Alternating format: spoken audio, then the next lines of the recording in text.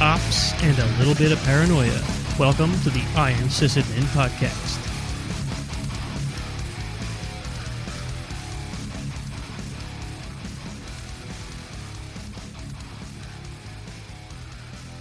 So that first half of the show, I think, was fun. Folks, if you're listening audio only, I don't know what the first half of this show is going to turn out to audio. So you may end up with just the B half as this week's show. But I'm going to give you a quick recap. Mark and I sat down and installed Red Hat 5.0 in a VM on my other machine and streamed it live. And it was a fun little trip down memory lane. Couple of tears. We were hoping to try to get a graphics environment up and running and maybe like get to the web or something, but that just didn't happen. So we also talked some Linux history. We did talk some Linux history. So there's some good Linux history in there. So yeah. My vote, because at this point I don't know what's going to happen. My vote is you try and keep it, even if there's some. Even if it's not ideal. My goal is going to be to try to cut it down so that the parts where we were basically talking about what was on the screen in a way that lacked too much context, I'll cut those out, and the rest I'll try to keep as sort of a trip down memory lane there. You'll lose a couple of my witticisms, but I think you'll Perhaps. So I'll do my best, but I can't make any guarantees. If you guys want to see what the first half was all about, go check out the YouTube channel, or for at least a short amount of time, Twitch, and just watch it, because it's really a better experienced visually. Is it? Well, I don't know. Maybe it's not. So at any rate, I will, if I do end up not releasing the audio, I will at least include the show notes from the first half of the show along with this show, so you can go look at the links for what basically spurred the conversation and some of the things that we talked about, because they were, there's some interesting news articles, or not news articles, but articles in there. So, and a YouTube video of Linus Tech Tips doing a Linux Daily Driver Challenge. It's a fun video. But this is really supposed to be about the second half of the show, not a recap of the first half of the show. It is, but I wanted to give people, something to look back on. So we're going to move on to the announcements. First of all, we're always over 2 hours. You're right. So first of all, our usual patron update. We've got. Well, I'll just read the names off without too much preamble. We got name pending 197, which I don't know how long that name's going to be pending. You'd think it would have been approved by now. Jeremy, Aranami, Andrew, Tatro, Bruce, Robert, Matt, David, Solemn with a 0 and a 3, Trooper-ish, Linux Sys 666, Gimpy B, Mark with a K, D-Mentor or The Mentor, if you want to look them up on our Discord and say hi. Discord. Mark with a... I did that one already. John, the nice guy. Mark with a C, Julius, Andy, Jay, Charles, and good old 22532. If you want to support the show on Patreon, just look us up, patreon.com/IronSysAdmin. If you are a patron of the Iron Sysadmin tier, I think it is, for 3 months, you will receive a t-shirt, or so Patreon tells me. We'll see what happens when the first people hit that 3-month mark. What happens? If you'd rather just buy a shirt, you can go to teespring.com/store/IronSysAdmin and buy a shirt, and we get the proceeds. So that's a more direct and immediate way to support the show. If you're impatient and don't want to spend, $45 to get a shirt. I prefer to think of it as $45 to support some excellent nerd programming. That's exactly what that $45 is. Nerd programming. Well... Yeah, is it excellent? I don't know. We hope it's excellent. Do you guys think it's excellent? I mean, people keep showing up. If you do think it's excellent, you should leave us a review and let us know, because there's, once again, no reviews. But we're not at the reviews part of the show yet. We're at the part where I say, B-Sides Delaware is happening right now. Like literally tomorrow morning, the conference starts. If you have not registered, you can probably still do so. Jason is not here tonight because he's busy preparing for the conference tomorrow. So you should go check it out. When's B-Sides Delaware? What's that? When's B-Sides Delaware? Let me think. It's right on the tip of my brain. Oh, it's tomorrow. Tomorrow, it's B-sides tomorrow. B-sides blah, tomorrow. blah, blah, blah, blah, blah. And, right, like I said, no new reviews. But whatever. I think that may be the fastest we've gotten through the announcements. Mark, what kind of chat you got going on? What kind of cool things are you doing? What the hell did I write in chat? I don't even remember. You wrote stuff about some game you're playing? Right. So, back at the beginning of the pandemic, life started to really kind of stink for a lot of us. Like, right at the beginning, that's when everybody was, like, locked down. Like, you couldn't go anywhere. Like, you could walk around your neighborhood and stuff, but, like, businesses were closed. You couldn't gather, with people or whatever. And Nintendo released the latest Animal Crossing New Horizons on the Switch in March of 2020. I bought a copy of that and then bought at the same time bought copies for 3 of my kids. And Animal Crossing, it's Crossing. Old people would call it Animal Crossings. That game possibly saved my sanity. I played a lot. And back on November 5th, they released a very significant content update. They basically, there was a fair amount of stuff that a lot of the fans wanted that had been in the series prior. Well, they pretty much got, I'm going to say 95% of the stuff they wanted. And they also released a $25 DLC where you design vacation homes for the animals. And there's actually, normally you can only have a limit of 10 villagers on your main island. There's over 400 animals in Animal Crossing. Here's Rossetti. Although he's an NPC, but like here's one of my favorite villagers. Looks like a mole. Card for him. Oh. Avery. He's an eagle. He's a bird named Avery. That's funny. There's like over 400, like 430, 450, whatever. Every single animal in Animal Crossing can be on the vacation island. You could actually have over 400 homes you've designed for them. It's insane. That is kind of insane. So that's a lot of animal vacation homes. Yeah, I'm up to about a dozen. So, but anyway, so if you were an Animal Crossing fan, I mean, it sold a gajillion copies. There were a lot of articles written about it. There's a whole bunch of people at Red Hat that played, and we've now resurrected the GChat channel for it because pretty cool. There's new interest in it. But if you had ever heard about Animal Crossing, if you have a Switch, if you were intrigued, well, now is a great time to get in because that 2.0 update, they're calling it the last major free update. So Nintendo considers the game pretty much feature complete now. So that's cool. That's cool. Yeah. So I'll admit I'm curious about Animal Crossing. I don't think I've ever played an Animal Crossing game. I know you have before this, and that's why you bought this. But my kids, I think, would enjoy it at the very least. I don't get to sit down and play a lot of console games, but they do. And we have a Switch, and they have utterly destroyed my Zelda save. So, which I was making some decent progress on until they got a hold of the Switch. So maybe I could get them to play Animal Crossing and leave Zelda alone. Maybe. They'd probably get into it because there's lots of cute animals in it. That's what I was thinking. A lot of it's about building your own house on the island, about decorating the island. A lot of it's about collecting furniture and other decorations, collecting clothing, collecting recipes to build stuff. And there's lots of options to even do custom designs if you're really creative, like your own graphical patterns and stuff. That's cool. I think it would be right, especially probably Kira. I mean, Harper's probably old enough that she'd get it, that she'd be fine. But yeah.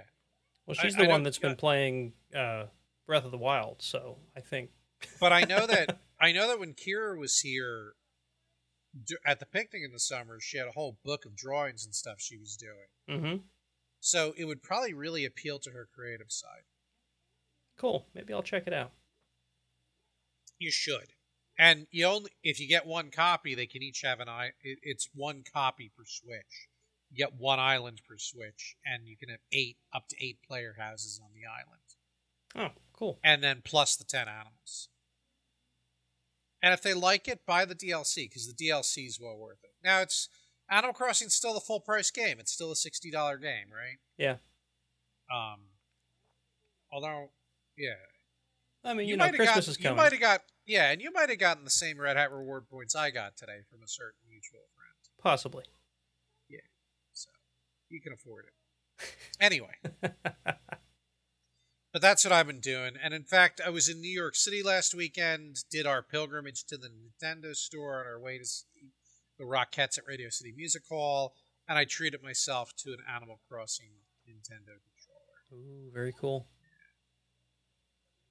All my PC-only gaming friends are throwing up in their mouth a little bit right now. PC Master Race, yo. But too bad. Now, there's the Switch is a fun console. It's an excellent console. I like the portability and the sort of the versatility, like the options you have for the different types of controllers and the way you can use them and stuff. It's pretty neat. It will be traveling with me this Sunday as my family goes to Disney World. Yeah, I'm taking a little vacation, heading down to the Mouse this Sunday. Cool. So I'm super excited about that. We were there 2 years ago now. 2 years? Yeah, 2 years ago. You guys went November. It actually is 2 years. Yeah. Yeah. I'm going on your 2-year anniversary. And after you go this time, you will have been there twice since we were there, which I'm kind of jealous because it was such a good time. I'm at a different stage in my life than you are. So no, I get that. When I had kids your age, like I just couldn't have done it. Mm-hmm. Didn't have enough money for one thing. Yep. Yeah, I guess not having to support children is a great way to save money. Yeah. I have some life goals, right? So didn't make it on Rise of the Resistance last time, but one of the people going is my future son-in-law Lucas, who is a big Star Wars fiend. So we're definitely going to get on that. I've already got an appointment for us to build droids on Wednesday. Cool. I'm probably going to do a BB unit. Cool. And we're probably going to hit Universal on Thursday because our park tickets, we left Thursday open for either a down day or to do Universal. Is that where the Harry Potter attractions are? It is. It is. We wanted to see that when we were down there, but we had a full week of Disney planned, so there was really no chance to get out and go check out Universal. Well, we're going Sunday to Sunday. So we've actually got, Saturday is a Disney day for us. We're doing Epcot. And then, because we're doing Epcot on Monday, Epcot's our favorite park. Yeah. And we're doing Epcot again on Saturday, but we have Park Hopper tickets. Epcot was pretty awesome for adults. The kids, not so much. But I mean, they still had fun there, but it wasn't like Magic Kingdom, right? Like they had a blast in Magic Kingdom. My two favorite parks are probably Epcot and Hollywood. Yeah. Magic Kingdom is wonderful. Don't get me wrong, but overall, my two favorites are Epcot and Hollywood. Yeah. Yeah, but like many things, the first trip to Disney was as much fun as it was a learning curve. So I think going again, we would probably do a few things a little differently, and we might have even more fun. But it was a blast. I mean, I would go back in a heartbeat. And I, of course, need to add to my collection of selfies taken with Disney princesses. Well, that's important. That's very important. Absolutely. Cool. So that's what's going on with me. With you. So I bought new controllers for the VR setup. Oh, right. You and I haven't really talked about them. We really haven't. And part of that was because I wanted to give it some time to really see how much I liked them before I gave them any kind of a review. And I'm still not sure if I'm quite ready for that, but I can certainly give first impressions. So I picked up what I had. I'll spare you guys the long story, but basically Mark here gave me his old VR headset, which is a HTC Vive. I don't even know what model it was because there's like 3 models of Vive at this point. It's the original one. It's not the Pro. Okay, so I have an original Vive headset, and that's all he gave me, right? So he kept the other Well, stuff because but he upgraded it also has the advanced audio Okay. strap. So it's actually an OG with the audio update. Sorry. Okay, cool. This is not. We're not making a long story short. No, we're not. So I had to buy the tracking units, and I had to buy controllers, right? And I just went to eBay, and I got them for like, I don't know, $200 for everything, right? Because I wanted to get it going on the cheap and get into it and see really how much I was going to play it. Well, long story short, I've played a ton of VR since then, and I really do. I love it. It's everything I've wanted in gaming since I started gaming. It's just so much more fluid. That makes me feel happy. Well, good. I'm glad that it does. And to be honest, even though you upgraded away from this, you told me when you gave it to me, it's still a fine headset. You just needed better definition for the game that you play, and you're right.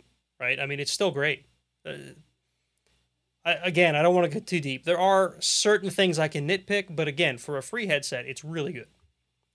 So anyway, to the point here is I bought the Vive wands, which are the controllers that came with the Vive, because one, you guys might remember, what was his name, Josh, that we had on from Papercut. We talked about VR a little bit with him, and I told him that I had the headset, and I told him I was going to buy, the Vive setup, and he said, "Don't do that. Buy the Valve Index Knuckles controllers. They're so much better." But I didn't want to spend $300 on controllers when I was just getting into VR, so I bought the Vive wands, and they've been good. The one thing I don't like about them is the hand grip controls, like the squeeze buttons. I don't know what you call those. The grip button. My hands get like stiff when I play enough VR. My knuckles start to hurt just from squeezing them. Right? And maybe it's just the way I play. Maybe I squeeze them too hard. I don't know. Whatever it is, my hands were getting like stiff. So I thought, the Valve Index controllers have finger tracking instead of buttons. They actually have like, I'm not even sure what technology it uses, but it's similar to like the radar or LiDAR that are in cell phones nowadays. So they can actually track your fingers as they move. So there's no more squeezing to activate the squeeze grip, right? And I thought, well, that alone might be enough to be an upgrade for me. And on top of that, they use joysticks instead of the little touch D-pads that the wands use. Supposedly, I think I read somewhere they're supposed to be able to be tracked better by the base stations. But anyway, I bought some, and I'll say that I like them. There've been a handful of things that are just me getting used to the new controllers versus the old ones. I think if I had started with these, they wouldn't be problems, but they're just things. Like button mappings are different in the game that we play, No Man's Sky. There's a couple things that are different, so I had to figure out how to play some of the pieces of the game that I already thought I knew how to play. But yeah, I'm going to say that for the moment, I'm pretty happy with them. Would I recommend that everybody ditch their HTC Vive wand controllers and spend $300 on these? I don't know. I don't know that it was that big of an improvement. For me, with my specific stiff hand problem, they're an improvement. If you have that problem, maybe you want to look into them. Otherwise, I don't know if they're really all that. I haven't found any like night and day. Everything is so much better now that I've switched. So, if you're thinking about buying a VR setup, I would probably say go ahead and buy these to start with. Don't go to the wands first. But if you've already got the wands, they're not that big of an upgrade, I think, that they're really worth spending the money on. Okay. So, if any of that resonated with you, Mark, like about the squeeze grips or whatever, or even the joysticks are a nice upgrade. They are easier to control, I think, than the touch D-pads that are on the wands. Sure. But, again, those two things, is that really worth the money? I don't know. If your wands died, maybe you'd want to spend the money on these instead of wands. For now, I'm happy with the way the wands work. Yeah, if you like the wands, I don't think it's really that big of an upgrade. I use the VR more than some people do, but it's not like I'm doing VR every day. Right. And I'm kind of in a No Man's Sky mode now where I do use the wands, but at some point I want to get back into the flight simulator, which doesn't use those controllers at all. It's keyboard and like the HOTAS and stuff. Oh, I didn't realize that Flight Sim didn't use those. Not at all. Interesting. Those you don't even turn them on. You're just using the headset. That's cool. Yeah. Well, I should say interesting. Next time you're here, I'll show you how Flight Simulator works. That's cool. With the VR stuff. You end up using the mouse in the cockpit as your hand. How? Yeah. Wow. Okay. I guess if everything's within reach, that shouldn't be that bad. The mouse is easy. You take your hand off the joystick and the mouse is right there on the. Oh, okay. So you use that makes sense. Use a joystick instead of the wand. Now it makes sense. Okay. Yeah. All right. Well, that's cool. That's cool. Yeah. And then rudder pedals. Cool. What if you don't have pedals? Do you have to have pedals to play? You don't need pedals. I bought the rudder pedals after getting into it. You can program the rudders as a twist on the HOTAS or some other way. Cool. But I like the rudder pedals because it's authentic. Well, yeah, I mean, if you're really getting into it, I mean, I've seen people that do. I don't know if it's Flight Sim or not, but they have like a full-on like instrument panel in front of them. Oh yeah, no. If I wasn't doing VR, I'd probably have bought some of the fake instrument panels with the switches and stuff. It's pretty crazy. That's just cool. It is cool. It is cool. All right, so let's see. What else do I have going on? Oh, our mutual new coworker who we were talking about Dresden Files like a month or two ago when she first started. Yeah, it got me interested in going through the series again. So probably the third time now I'm going through the audiobooks of the Dresden Files. I started reading the books because I do have them in ebook form, and that was great. But I go on walks every day, and it's really convenient to just pop in an earbud and listen to, 45 minutes of a book while I'm walking. So I went back to the audiobooks just because of that. So, I don't know. Sometimes I feel bad for doing audiobooks instead of reading. It makes me feel like I'm less of a nerd for somehow, but but they are good. And I've said this 100 times, probably every time I talk about the audiobooks. They're narrated by James Marsters, and he does such a great job. I know our other mutual friend does not think so. He didn't like James Marsters as the narrator, but I think he does a great job. So, and the other thing is I started learning how to airbrush with acrylic paint.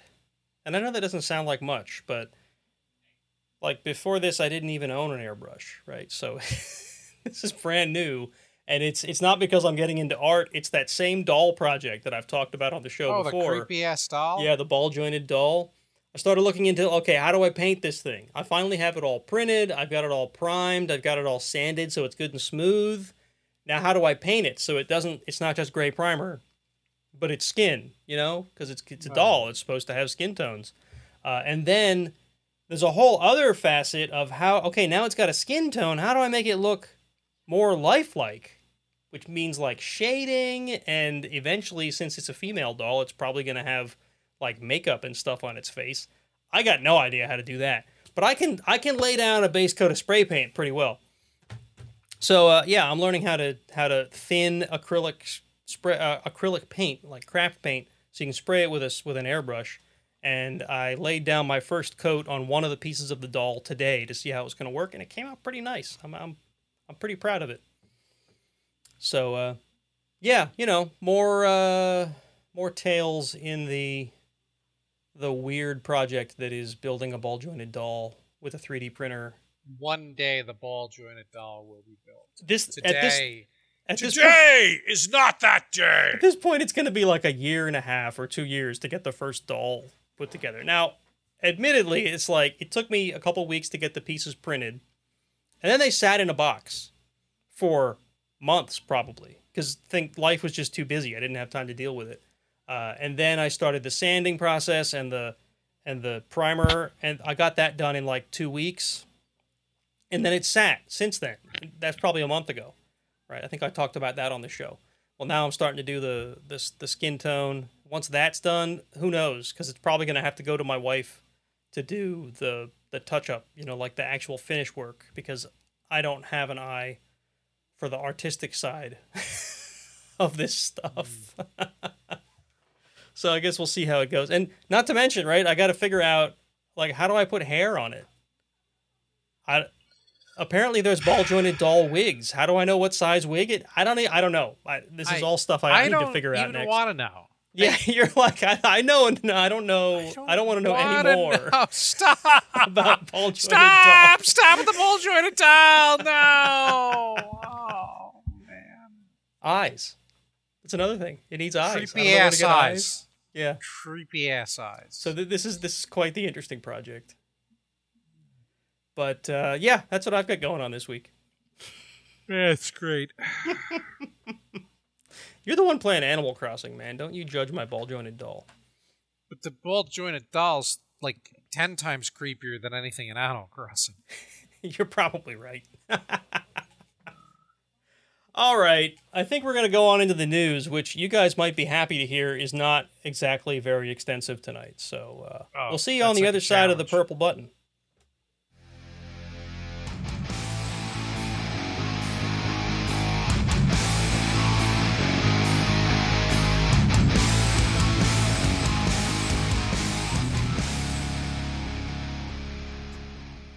All right, so here we go into the news. Let's see here. The first article I've got, I heard about this on like the news proper. Like I heard this on one of the news podcasts that I listen to in the morning. And this is from Boing Boing. And this apparently is not the most expensive sale of this type, but the title is an Apple One computer. Hand-built by Jobs and Wozniak, sells for $400,000.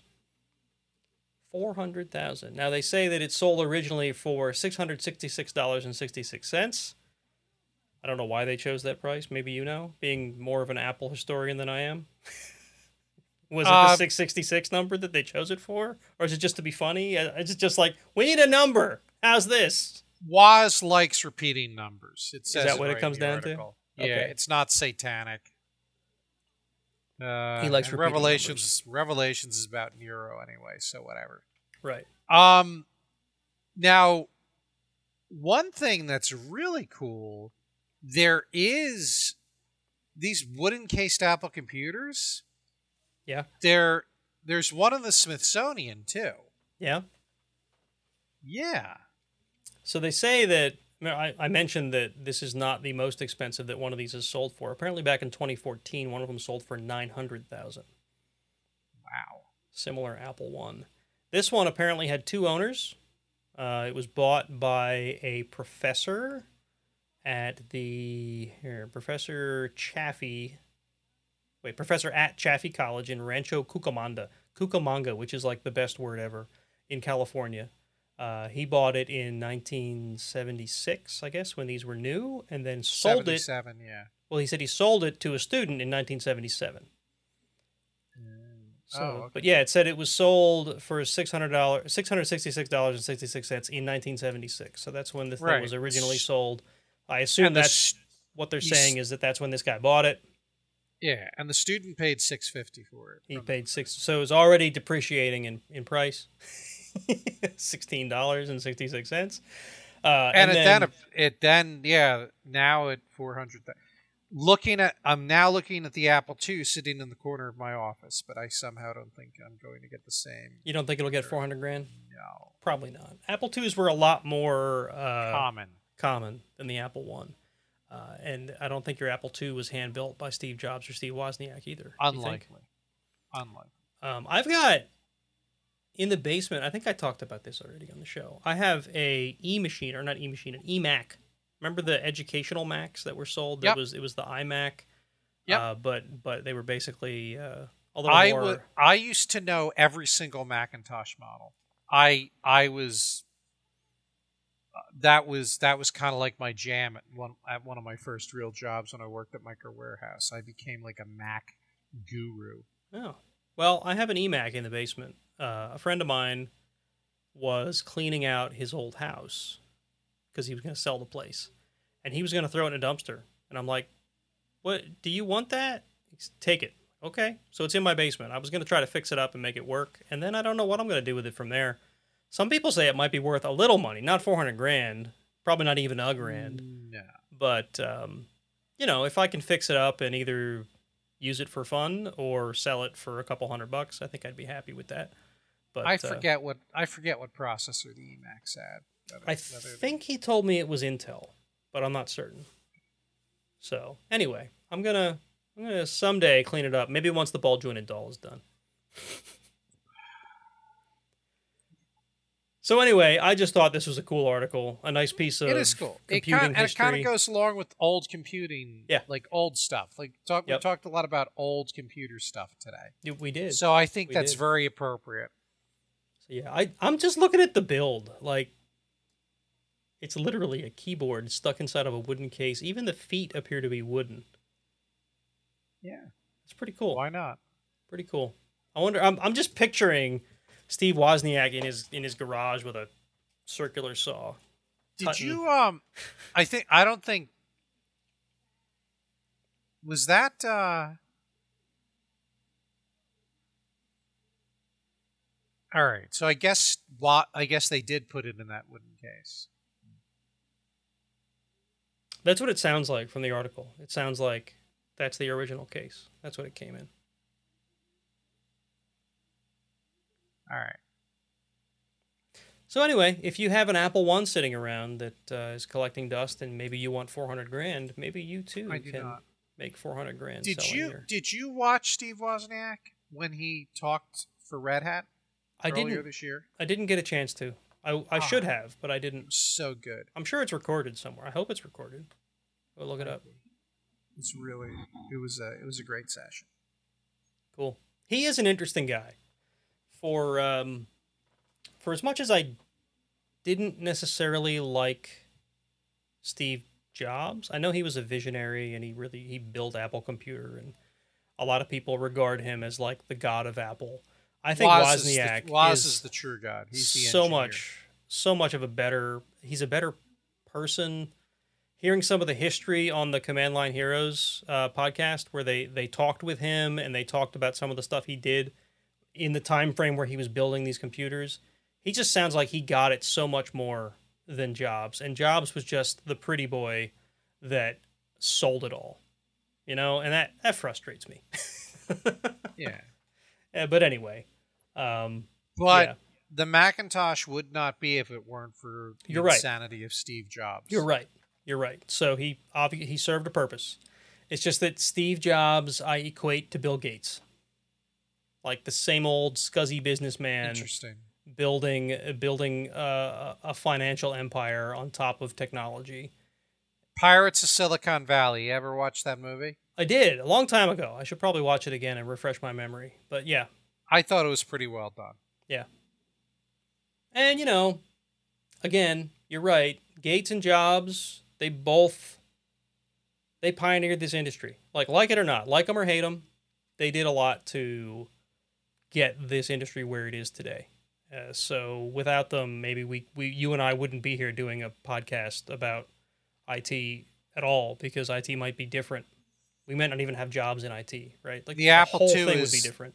The Apple II was my genesis. So yeah, without Jobs, I don't know where it would have been. Right. Timing would have been disrupted enough that I would not be a co-host on the Iron Sysadmin. I'm willing to state that unequivocally. Right. So, anyway, we're going to move along to an article from Motherboard. Robinhood, which apparently it's an investing Prince service, of Thieves. Yeah, not the Prince of Thieves. Robinhood, remember when the whole GameStop thing happened? Yes. Yeah, that was the trading platform that shut trading down. Oh, okay.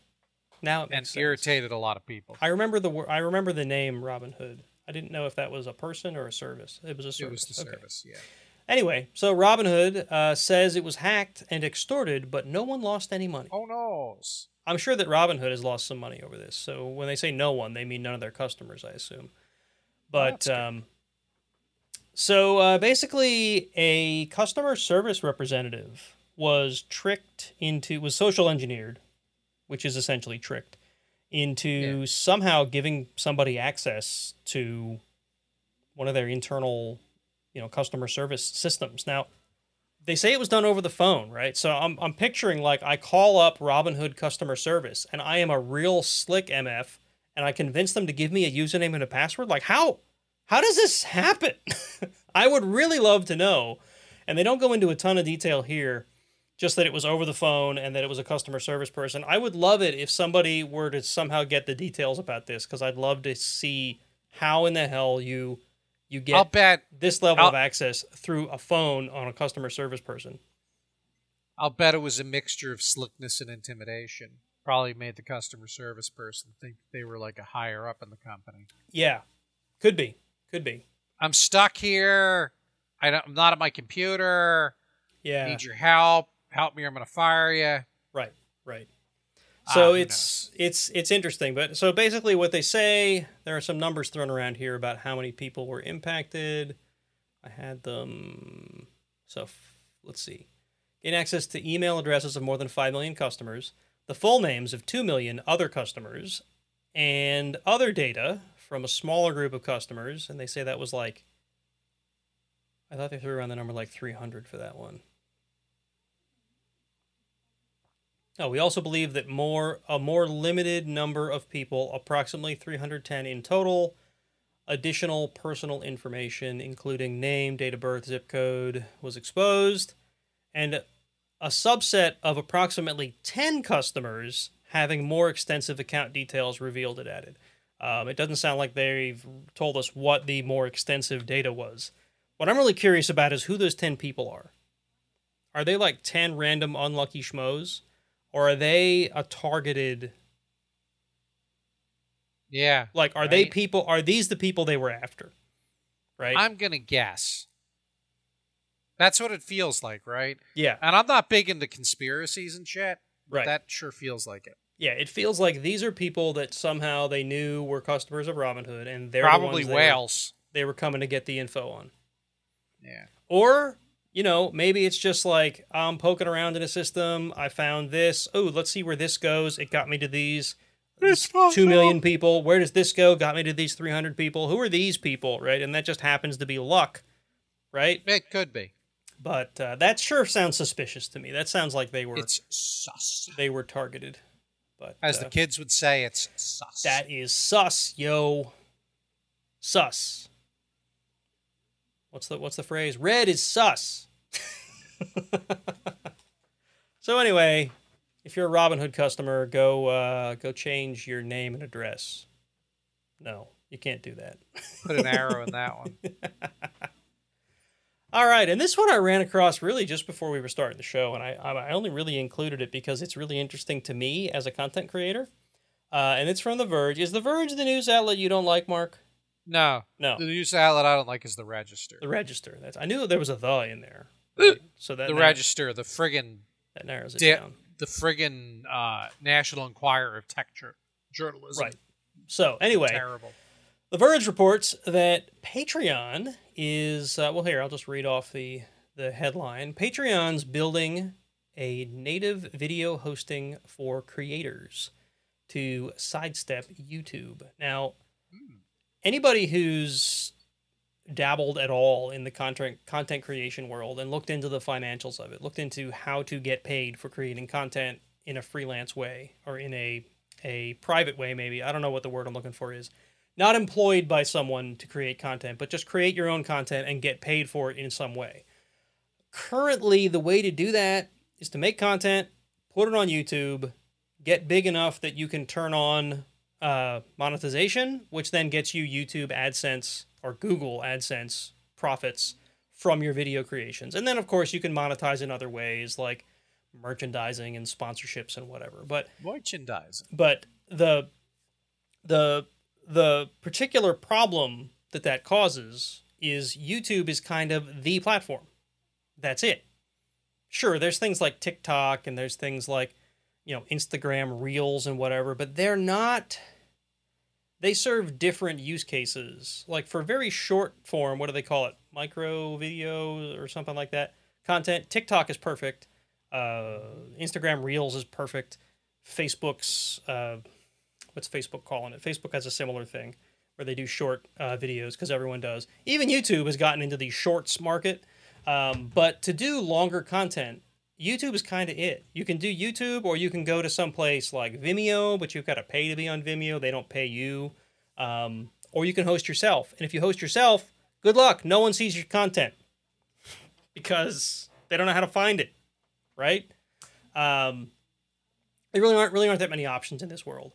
So people are kind of stuck with YouTube, and YouTube has a lot of problems. And one of those being that Google, we've talked about this plenty of times. Google, of course, owns YouTube, and Google has the attention span of an ADD squirrel, right? Yeah. So no, I'm not saying they're ever going to just shut down YouTube like they have so many other services, because that one is actually making the money. The problem is that they're letting you, quote unquote, host your content for free, right? And they make money on your content by showing ads, and then they give you a tiny little piece of that money. I'm going off on a rant here, but the point is that this is like my level of rant. I feel a little passionate about this as a content creator, right? Because I would love to be able to produce content for my fans and receive money for that content in a way that is not necessarily funding some multi-billion-dollar organization, right? I have no idea if what Patreon is doing or about to do will fit that need, but it would be awesome if it had content creators in mind instead of lining their own pockets. And Patreon generally is a lot more focused on paying creators than it is on filling their own pockets, right? So I will be happy to see what comes out of this, and that's the whole reason I included this article. It's really light on details because there aren't any details out there yet. It just says that Jack Conte, he's the guy, Conte, is that how you pronounce it? He's the CEO of Patreon, said, like, it's a thing we're going to do. And that's about as far as he's released. So I'm going to pay attention to this, because if it's a place for people like me to host content, maybe even host this podcast, I'll at least consider it, right? So anyway, there you go. YouTube is a terrible place to host your content, but it's the only place to host your content. Oh, boy. So, yeah, Patreon, content hosting. Could be cool. Could be cool. See what happens, right? Yeah. Yep. The challenge always is, how do you find the content, right? Like, yeah, YouTube is, you can get lost in YouTube being referred from video to video to video to video. And to be honest, my content on YouTube, the most of the views come from people browsing around YouTube, stumbling across my videos. It's not from external searches, even though I share my videos like every freaking where I can think of on social media. The majority of the views don't come from there. They come from browse features, which means someone is clicking around YouTube and they stumble across my video. Yeah. So it's going to be hard to not depend on that. Joe Consumer doesn't want to be using a platform that's a minority platform. Joe User wants to go to the platform where everybody is, so that he can see the content everybody else wants to see. Right. You know, it's a tough nut to crack. How do you break out of these monolithic platforms? Yeah, because honestly, the monolithic platforms don't generally have your best interest in mind. They have their best interests in mind. You just happen they make it just attractive enough for you to be there making content, right? And then at any moment they can change the rules. And YouTube did this to us. It's probably 4 or 5 years ago at this point, where they changed the rules about who was allowed to be monetized. And people who were making a living on YouTube, all of a sudden suddenly they weren't. All of a sudden couldn't make any money on YouTube. Or content-wise, right? Another rather famous thing that YouTube changed there's two of them actually. One of them is firearms content. YouTube decided, nope, firearms content is not okay. We're not going to promote it. You can still put it here, but we're not going to show it to anybody because we think guns are bad.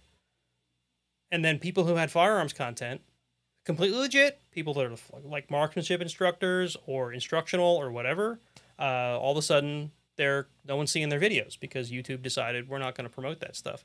And the other is hacking videos, and this one's a lot more close to this podcast. But videos about computer security, YouTube suddenly decided that stuff is, we're not just not going to promote it, we're going to actually start banning videos that we consider quote unquote hacking, illegal hacking. A lot of folks who were doing instructional hacking videos or walkthroughs on CTF challenges or whatever, all of a sudden found that their content was not just not being shown to people, it was actually banned from the platform. Right. Yeah. So, and that's bad. It's bad for content creators. That's a shame. Because when you become a monolithic platform, and this is like the free speech argument, you can either be you don't get to be a publisher anymore.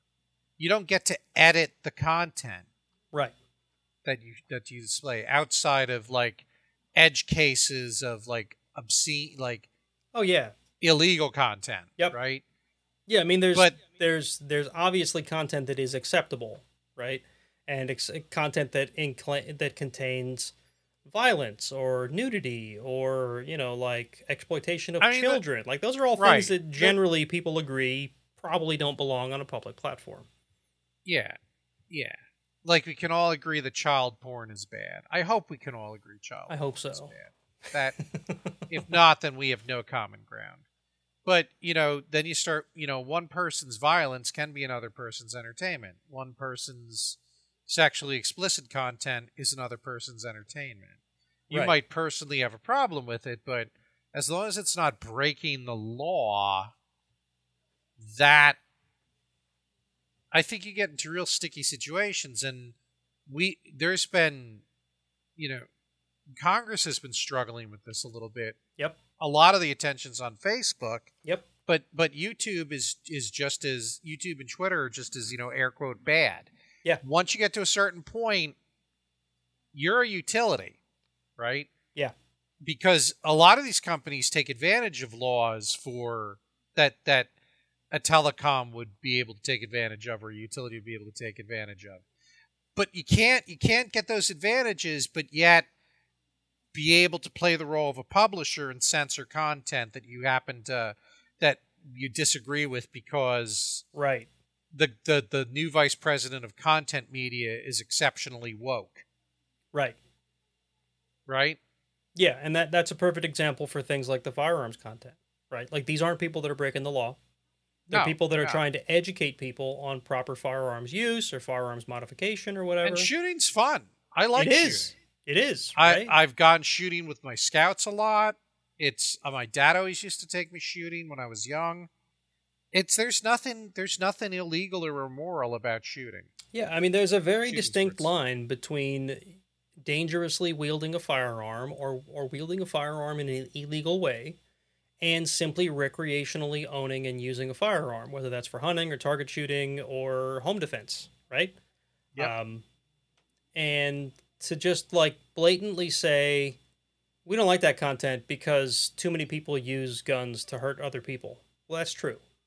Like it is true. And I don't want to get into a firearms debate, but it's a great example of where you're taking content that is not illegal in any way and you're making it difficult to make that sort of content on your platform, and people are being hurt, not physically hurt, but monetarily hurt because of it. Right. And again, these YouTube and Facebook and stuff are saying, well, we're not publishers. They're trying to have the best of both worlds as far as regulation and other things. You're either a publisher or you're not. And if you're a publisher, you got to play by a different set of rules than if you're a utility. Right. And of course, tech moves so fast that Congress can't keep up with them. Congress is old, stupid white guys that don't get tech for the most part. Yep. And some old, stupid women, let's be honest. Yeah, that's not. Let's not be gender biased. They're all stupid. There's plenty of old, stupid people in Congress. And not that they're stupid, but they're like... No, they're uninformed is what it is. They don't get... They don't understand. Yeah, they don't understand the nuances of certain industries. IT is one of them, or technology is one of them. Whatever. So that's where the hell did this come from? Oh yeah. I don't know. So hopefully Patreon's Patreon. successful. Patreon is successful. Is that where you would host your stuff at that point? I don't know. So apparently they already host podcasts, and I didn't know that, and it makes me curious. Well, what that's kind of all a bad about. sign. What, that it made me That you curious? didn't know that. That I didn't know that. That is kind of a bad sign. Well, we didn't read an article about it on the air when that happened. Maybe we should have. Excuse me. But anyway, apparently you can already host podcasts with them, so maybe we can learn something from how they host podcasts Maybe. that will teach us how they might host video content. Now, if it turns into like only patrons can see your video content, then obviously that's not the way I would want that to work. Although it is a way to get paid for content that people actually want to see, so I don't know. It's kind of like OnlyFans. Anyway.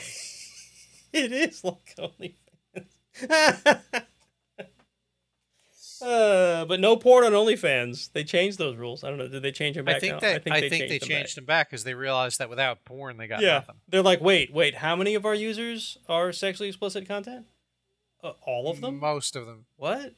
The Iron Cis admin will not be moving to OnlyFans, by the way. Nobody wants that. Nobody wants that. All right, folks. So this has been fun. I hope you guys have enjoyed it as much as we have. Maybe some people do, but I'm not selling myself out for them. Okay, you're still on that, are you? Now you're dreaming about an OnlyFans. No, let's not go there, Mark. You have a day job. You don't need to. Well, maybe I just want to become an OnlyFans influencer. I don't know. There you go. You want to be an OnlyFans influencer. All right, so if you want to watch this train wreck live, folks, you can do so on the second and fourth Thursday of every month. However, I did want to mention the next Thursday of this month happens to fall on the U.S. holiday of Thanksgiving. I'm sorry, folks, but I am not going to record a tryptophan-fueled, sleepy podcast the night of Thanksgiving. We're probably going to skip the second show of this month.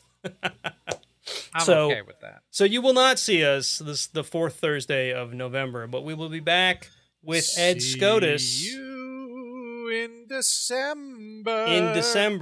To talk about Holiday Hack. I think it's the first episode in December he's going to be on to talk about Holiday Hack, as he is every year. He actually reached out to me this year. I actually felt almost like proud for a minute, because instead of me having to reach out to him, he just wrote me. He's like, hey, and we do this thing every year. Come on, we're going to do it again. Yes, let's do it again.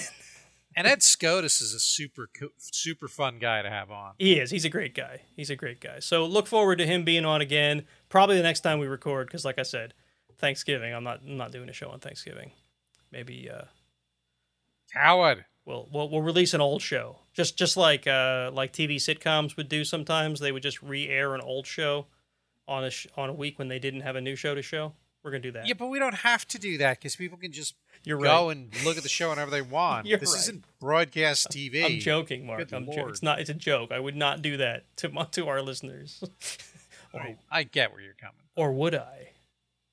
You might. Would I? Anyway, so right, if you want to talk to us, you can do so on the Discord community. I haven't hit that button the whole show. Is this it? Discord. There it is. It sure is. You can reach out on our community and chat with us. It's a pretty active community, folks. People are there. People are chatting. We just had someone asking about some help with Ansible earlier today. So come on in. It's not just to talk about how much you love me and Uncle Mark. You can actually talk to other IT people. Right, and if you want to watch us live, YouTube and Twitch, just look up the Iron Sysadmin Podcast. You can find us on social media, Facebook and Twitter. It's the Iron Sysadmin Podcast, in case you didn't guess. And if you want to support us, you can do so on Patreon, where maybe you'll someday find all of our content. Patreon.com/IronSysadmin. And I think that's a show for tonight. You got any final closing words there, Mark? Yeah, I mean, I'm not saying that we're not going to be on OnlyFans. We're not going to be on OnlyFans. We're not. Okay. We're not. No, we'll make a version of the logo that's not wearing any clothing, and that'll be on. There you go. That'll be on OnlyFans. No, this is a fun night today. Everybody have a fantastic Thanksgiving. Yeah. Yeah. I'm a little sad we weren't able to get X working, but what can you do? Maybe next time. We'll totally we'll do a follow-up show. We'll get X working. I'm sure everyone would love that. I might fuss with it. I might fuss with it a bit myself on one of my lab machines and see what I can do. Yeah, I mean, I got to say it was actually relatively easy to get the RHEL 5 stuff or Red Hat 5 stuff to boot in KVM. It's really wasn't that hard at all. I think I even have I think you gave me the ISO, or I grabbed the ISO from somewhere. The 0.9 release, I couldn't even get the boot disk to boot. Like, it would try to boot, and it would get me that broken Lilo prompt. The Lee prompt. Anybody who ran Linux of this particular age will recognize that, and they will they'll immediately get that pit in their stomach when they see LI and no LO. We're so screwed. It's doing Lee. All right. Yeah. I think it's time to stop. It's time to stop, folks. We will catch you on the next show when Ed SCOTUS is on. So everybody, have a great month till then. Peace.